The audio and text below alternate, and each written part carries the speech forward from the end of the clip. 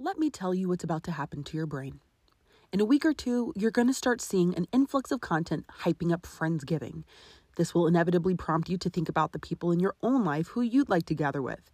And as you settle into those thoughts, we're rolling into December, where the temperature drops, you gradually start to socially isolate from the world outside, your energy zaps, and your mood goes down. So now you're scrolling social media more than normal and are suddenly bombarded with posts of people who are celebrating the holidays with their friends, visiting long-distance friends, doing Secret Santa with local friends, enjoying festivities with new friends. And now you are reflecting on the people in your life who you want to share special occasions with. Soon after that, we're edging into the gradual horizon of January 2023. This is where people begin shouting mantras of new year, new me, and a part of being a new you is evaluating who is in your circle. You start to take inventory of your friends, who's in your life, and are these relationships that you want to carry into a brand new year? How do you position yourself to invite new connections into your life? Because this year will be different. You can go through this season alone and do the dance that you normally do each holiday season, or you can finally invest in getting the support that you really need. The second cohort of my group coaching program, Friendship Elevated, kicks off really soon, where I'm spending 16 weeks. I've doubled the time, 16 weeks with women who are intentional about friendship. They'll get access to curriculum that I have not shared publicly. We'll journey together through the 5 stages of adult friendships as I've identified them.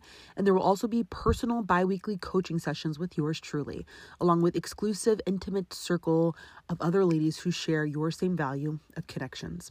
I would love to work with you. You can learn more information at betterfemalefriendships.com/membership. I hope to see you over there.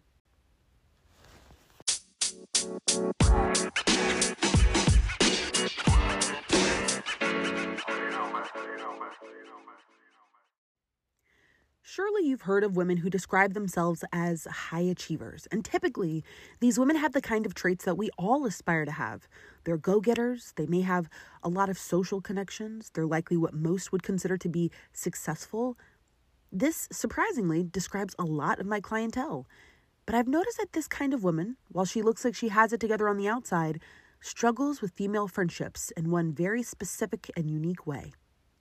To help us understand exactly what this is, I'm calling in Vernique Esther, an Atlanta-based therapist who specializes in working with high-achieving women. And you'll hear why in just a moment. I'm also going to front-load this conversation, this episode, by telling you that our original conversation, Vernique and I, it was twice as long. And I have reserved the full unedited version for the tier 2 members of our group chat. So I'm just letting you know that right now. You can join at betterfemalefriendships.com/group chat to get access to that. But for now, if you enjoy setting goals, conquering, you're the type of person who's known for killing it at work and, well, every other aspect of your life, I'm going to need you to slow down and listen closely to today's episode. Because the way that Vernique breaks this down is going to make you want to rethink everything.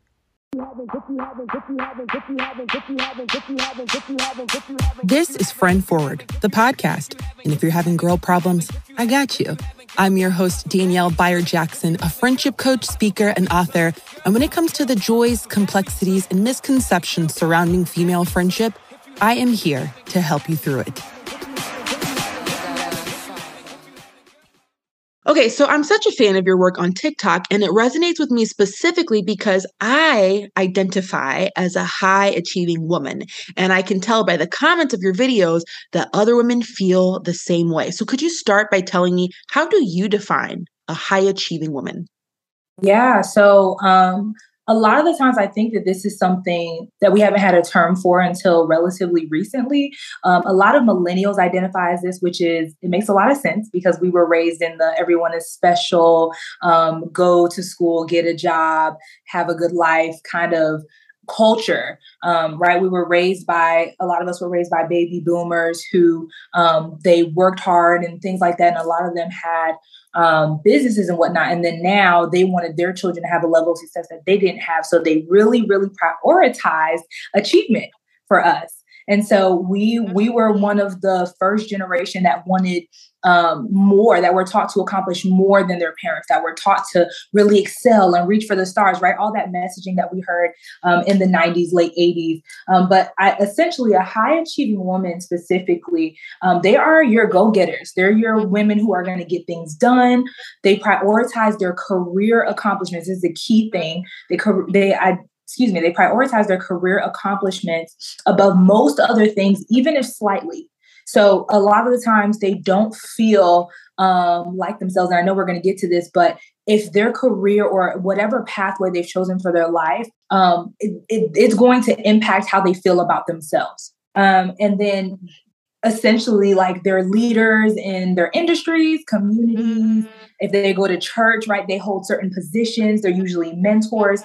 And even whether they're like these key people in their family or not, they're also looked at, and they're like the ones in their family where, oh, we don't have to worry about Susan. She's going to be okay. Right. And so this leads to a lot of other things later on down the line. But the trajectory towards high achievement, especially in women, especially in Black women, and I know that you have a diverse audience, but specifically in Black women, it starts way before adulthood. Right. The trajectory of it starts where a lot of them were either parentified, meaning that they held like parent-like positions in their family, if they were the oldest or only child, or they were in high demand or high expectation households where behavior was prioritized over identity. And their gifts were also magnified. So this is your gifted and talented honors, AP, IB, all of those types of things. These are the kids that become high achieving women. This illustration, I know for me, it's like check, check, check. I also know that for, women listening, many of them are like, this is totally me to a T. So, I have to think that I often say that whenever people hear, oh, I hired a friendship coach, they might think, they might picture someone who is a socially anxious, socially awkward wallflower who's like not sure how to interact with people. And I always say that type of person is certainly on my roster. But I think people would be surprised to know that most of the women I work with are what I describe as high achieving, charismatic, fun loving, extroverted women who are trying to figure friendship out. Maybe they are, they attract a lot of other women, but when it comes to finding satisfaction in a genuine friendship with another person, they're having some issues. So let me ask you here, you gave us this robust kind of illustration of who this woman is. Let's start with, what are the advantages? I mean, I think we could pinpoint them kind of easily, but what are some of the advantages of a woman with this kind of spirit and motivation? Yeah. So they're likely the most dependable people that you know. They're going to make sure that everybody has what they need, right? Which kind of comes from that parentified aspect. They're used to anticipating needs. They're used to showing up for people, like I said, getting the job done. They may not be the person that is like the most emotionally reliable, but they are dependable. When you have a need, when you have something going on that you need somebody to show up for, they're going to show up and get it done, right? They're planners. This obviously allows them to work well in high stakes, high risk, or high pressure environments, right? These are your, yes, I work well under pressure women. And they're also highly responsible, right? So a lot of the times, if something is going hayward, whether it's in their own lives or in the lives of those that they love, they're going to make sure that, they're following through with their responsibilities. It really, really hurts them to not be in a position of responsibility, right? When things kind of start, maybe things are just out of their control, but they really try to make sure to get things right. So, these are the types of people that they have really good intentions a lot of the time, on average, right? They have really good intentions, and you can count on them to get the job done. So, this sounds like something to aspire to, the way you describe it. What are the downsides of being motivated by achievement? Yeah, when you're motivated by achievement, again, a lot of people aspire to these types of women. And I will also say, like, I happen to work with a demographic that I identify with, because I know the downfalls and the pitfalls of this very well. But these women, the issue is when they don't achieve, because the fact of the matter is we don't always get things right all the time. right? And so this is going to hit them harder than the average person, right? And average is not, by the way, a negative connotation, right? It's not like average is good. But these are the kids who everybody got A's, they got a B or a C, and they're crying. This same concept, the same instance, when you apply it in the real world where there's no A, B's, and C's, if they feel slightly like you even thought, especially at work, if they feel reprimanded in any way or corrected in any way, they feel like failures. Like the totality of who they are is wrapped up in the work that they do and how well they do it. And so you find that a lot of these women work under an extreme level of anxiety. So as a therapist, the pathology that I see oftentimes is depression, anxiety, or just indicators therein. So perfectionism, not feeling good unless they accomplish a project, not celebrating their wins, going from one project, task, whatever, to another without stopping because they're constantly trying to reaffirm the fact that they are good enough by what they can achieve. And so this kind of creates this consistent, never-ending feedback loop of trying to validate yourself through achievement. And the thing about it is it never is fulfilling. So you find that your achievements don't make you feel better about who you are because who you are is an intrinsic thing and not something that's given to you. And so a lot of these women enter into identity crises in their mid-20s because they wonder, what the heck am I doing? And am I doing it right? And what does it all mean? Right. And so this is kind of where the downfall comes in, is when your accomplishments to you is so highly valued that it feels like wherever you are on your accomplishment scale, it's going to dictate how you feel about yourself. And that's a really unhealthy place to be. Oh my God. Okay. We need to talk offline because I'm like, oh my God. It's so good. And I know some women are probably feeling called out as they listen. So, here we talk about female friendship. We're talking about friendship specifically, but because I work with the exact kind of clientele that you described, their friendship issues, a lot of friendship issues are simply universal across the board, but theirs look a little different. What are some things that you've noticed about high achieving women and how they approach friendships or relationships? What have been your observations and experiences with your clients? Yeah, so a majority of the people that I work with are between the ages of 25 to 34. And so what I'm seeing in this age group a lot of the times is they're really, really trying to evaluate the friendships that they have because they're wondering how they're supposed to navigate in them, or they're struggling to make friends to begin with. So yes, you're absolutely correct that these women are often charismatic, they're fun, like people aspire to be them, but they struggle to connect with other women sometimes because they're not sure where they fit in their lives. Again, when we're going back to this idea of identity, when your identity is wrapped up in other things, women, this is something that I actually got from your podcast, by the way. You talked about how, or it was a TikTok, one or the other, either way you said it. And you were talking about how when women desire to level the playing field. So when it comes to compliments, right? Oh, girl, you look cute. Like, oh, no, girl. Like, no, this dress is messed up. Like this and that. No, you look cute, right? So we do that whole thing because we're trying to level the playing field. Well, high achieving women already feel isolated. They already feel like the playing field is not, sometimes it can come with a bit of pride, right? But sometimes I don't feel good enough about myself. And so when it comes to social situations, they don't know how to place themselves as who they are instead of what they're doing. And people don't want to connect with what you're doing. They want to connect with who you are. So when they feel like they cannot bring to the table the same caliber of things that maybe somebody who they desire to be friends with, it completely knocks them out of the game, even if they are at the same tier, at the same level as them. The flip side to that, though, is they feel like nobody will understand them. Nobody will understand the pressure that they're under because even, unfortunately, some of these women, the friends that they had in high school or in other phases of their life, they've kind of outgrown them. And so they've developed this idea that a lot of people are not going to be willing to ride that ride with them, or they don't understand the pressures that they're under, whether or not the pressure is real, imagined, or pressure that they've unduly placed on themselves, right? But they feel this level of pressure that they think nobody else can understand, and so they naturally kind of isolate and find it hard to connect with women unless they can connect with them on that level of accomplishment. Does that make sense? Does that make sense, or are you pretty much reading my diary out loud? Oh my gosh. Okay, so I'm making some connections. I'm learning a lot from you right now. I'm making some connections because I do have a lot of entrepreneurs who come to me. They are go-getters, smart, Mm-hmm. sharp women. And as you're speaking, I'm kind of making some connections between, a lot of them say, "Oh, I'm at all the network events. I do all the things. Trust Mm-hmm. me, I'm out there, I'm social." But, recently I spoke with a woman who was I think relatively well-known coach in her particular area. And I did have a moment when I saw her sign up. I'm like, oh my gosh, she's really great. Why would she need my help? But sure enough, it's because whenever she is in those social situations, she defaults to talking about what she does Yeah. and all she's accomplished and, coaching the person she's talking to. And Yeah. they're just speaking, like you said, they're just revealing who they are and trying to Right. connect on a more personal level.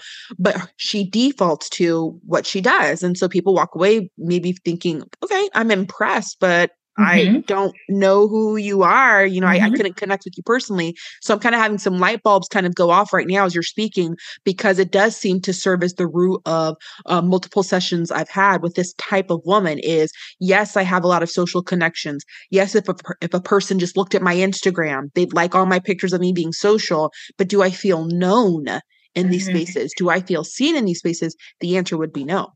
Correct. Yeah. And it's because they haven't allowed their true self to come to the forefront, not even to themselves though, right? It's really hard to give it's really hard to give somebody something that you yourself have not first partaken in. Right. So this is where identity, I keep going back to this word because it's so important. Reestablishing your identity as a high achieving woman is going to be paramount. First of all, we keep using this phrase, but the first thing would be, who am I when I'm not achieving? Like, what happens when we take the high achieving label off of you and you're just woman, right? What are you? What do you like to do? What matters to you? What makes your heart bleed? What makes you cry? What makes you happy? These are the ways that you connect with people, not through your achievements. And this is why I said, probably in that video you saw, is that it's not the flex that you think it is. Mm-hmm. Because we did it. And not only, one of the things, by the way, just a quick aside, growing up, that really hurt my feelings as somebody who was raised to be high achieving, was that other people were just as good as me, if not sometimes better. That crushed me because I always wanted to be the best. I always wanted to be the first. I wanted to be the most seen, the most heard, the whatever. Right. But realizing, like, the reality as a woman is there are other people who can accomplish the same things that you can accomplish. Do you want to be the most accomplished, or do you want to be the most loved, the most known, right? In the ways that matter to you. And so sometimes we hold on to that label because we think that's all we have. And because we think that our identity is wrapped up in that. But the goal here is for you to find your identity outside of what you do. And that is how you'll be able to connect with people. But if you haven't first been able to see who you are and seen your value outside of all of the accolades that you have, you're never going to be able to give that to other people, or what you do give to other people will be surface.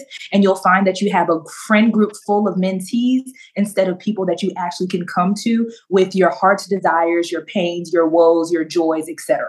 Come on, somebody. Come on, somebody. Come on, bring her some water, because you're preaching. Honestly, it's so good. I mean, you're helping me make connections. I know in this situation with the client who I just spoke about, who's a coach, and so she's always quote unquote on when she's meeting people, she's performing, she's talking about all her accomplishments and all those things. We did go into an exercise where I had her list, I am blank several times. And you're absolutely right, because of the things that she listed about her identity, most of them were something that had to do with conquering or doing, as opposed to what you just so beautifully described of what do you enjoy, what excites you, what hurts you, what are all those other aspects of your identity. And as you share that, I'm thinking now, through this discussion with her in the session, she was struggling to kind of fill that out apart from her accomplishments.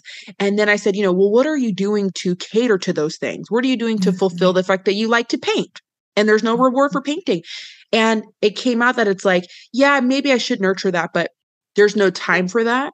Or, I don't value that because, if I'm prioritizing with my time the things that make me money, the things that advance my career, then I'll see it as frivolous to spend time on something like just chatting with my friend for an hour in the living room, period. because I've got other things I could be conquering right now. So a lot of the time that trauma to accomplish because you see these other activities as frivolous is not so much just because you like to accomplish, but because there's something in your past that you're trying to undo through your doing. There's something that you've experienced that you are trying to avoid, whether it's you saw your mom work 3 jobs and you don't ever want to have to be in that position, but you're working the same amount of time as somebody who works 3 jobs, right? Whether you saw your mom again, like be at the mercy of a man, of a husband, and then when they divorced, they were impoverished, or whether you saw other people in your family who were single parents and you wanted to make sure that, your kids are going to be okay. Whatever that drive is, it's running program in the back of your mind, right? Kind of like an app that you leave on that's draining your battery. It is pushing your motivation. It is causing you to do that. So essentially, like, achievement can be a trauma response. Then on the flip side, you have people who accomplish, again, like I said before, as far as like identity, because that's what they were taught to do. They were taught that our family, the Johnsons, we get things done. The Johnsons, we're the best of the best. We're the top of the class. And so they never got a chance to develop their identity within their family or to be nurtured as a person, but rather as a machine. Right, as something that is wired for production. And when you're not producing, then you feel anxious, you feel worthless, you feel unloved, you feel unlovable. Okay. I'm going to let that simmer. That is just so powerful. That's so powerful. I'm making some personal connections here. I haven't shared this publicly because I'm like, maybe this should be like a behind the scenes story. But I recently just turned in my manuscript for my book. I'm all excited about it.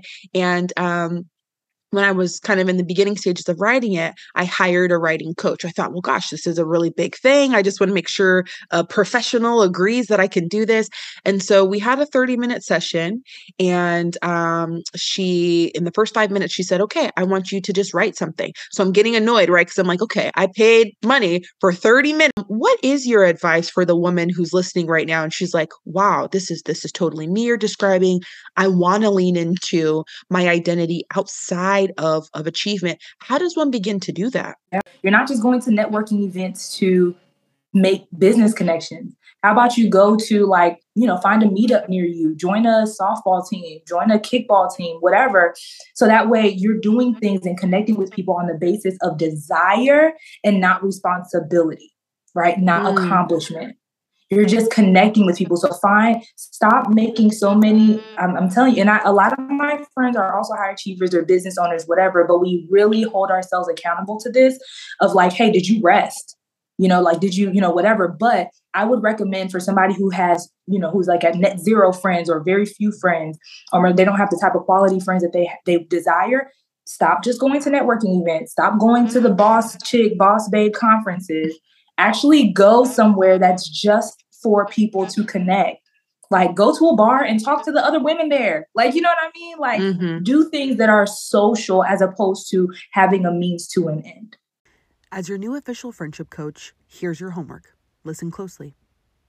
To my high-achieving friends, spend some time thinking about who you are outside of the things you've accomplished. And then ask yourself if you're occupying spaces that allow you to nurture those aspects of your identity. I also want you to think about the ways that your go-getter, never slow down, I'm self-sufficient attitude has impacted your friendships. Are you satisfied? Do you feel alone, disconnected, burned out?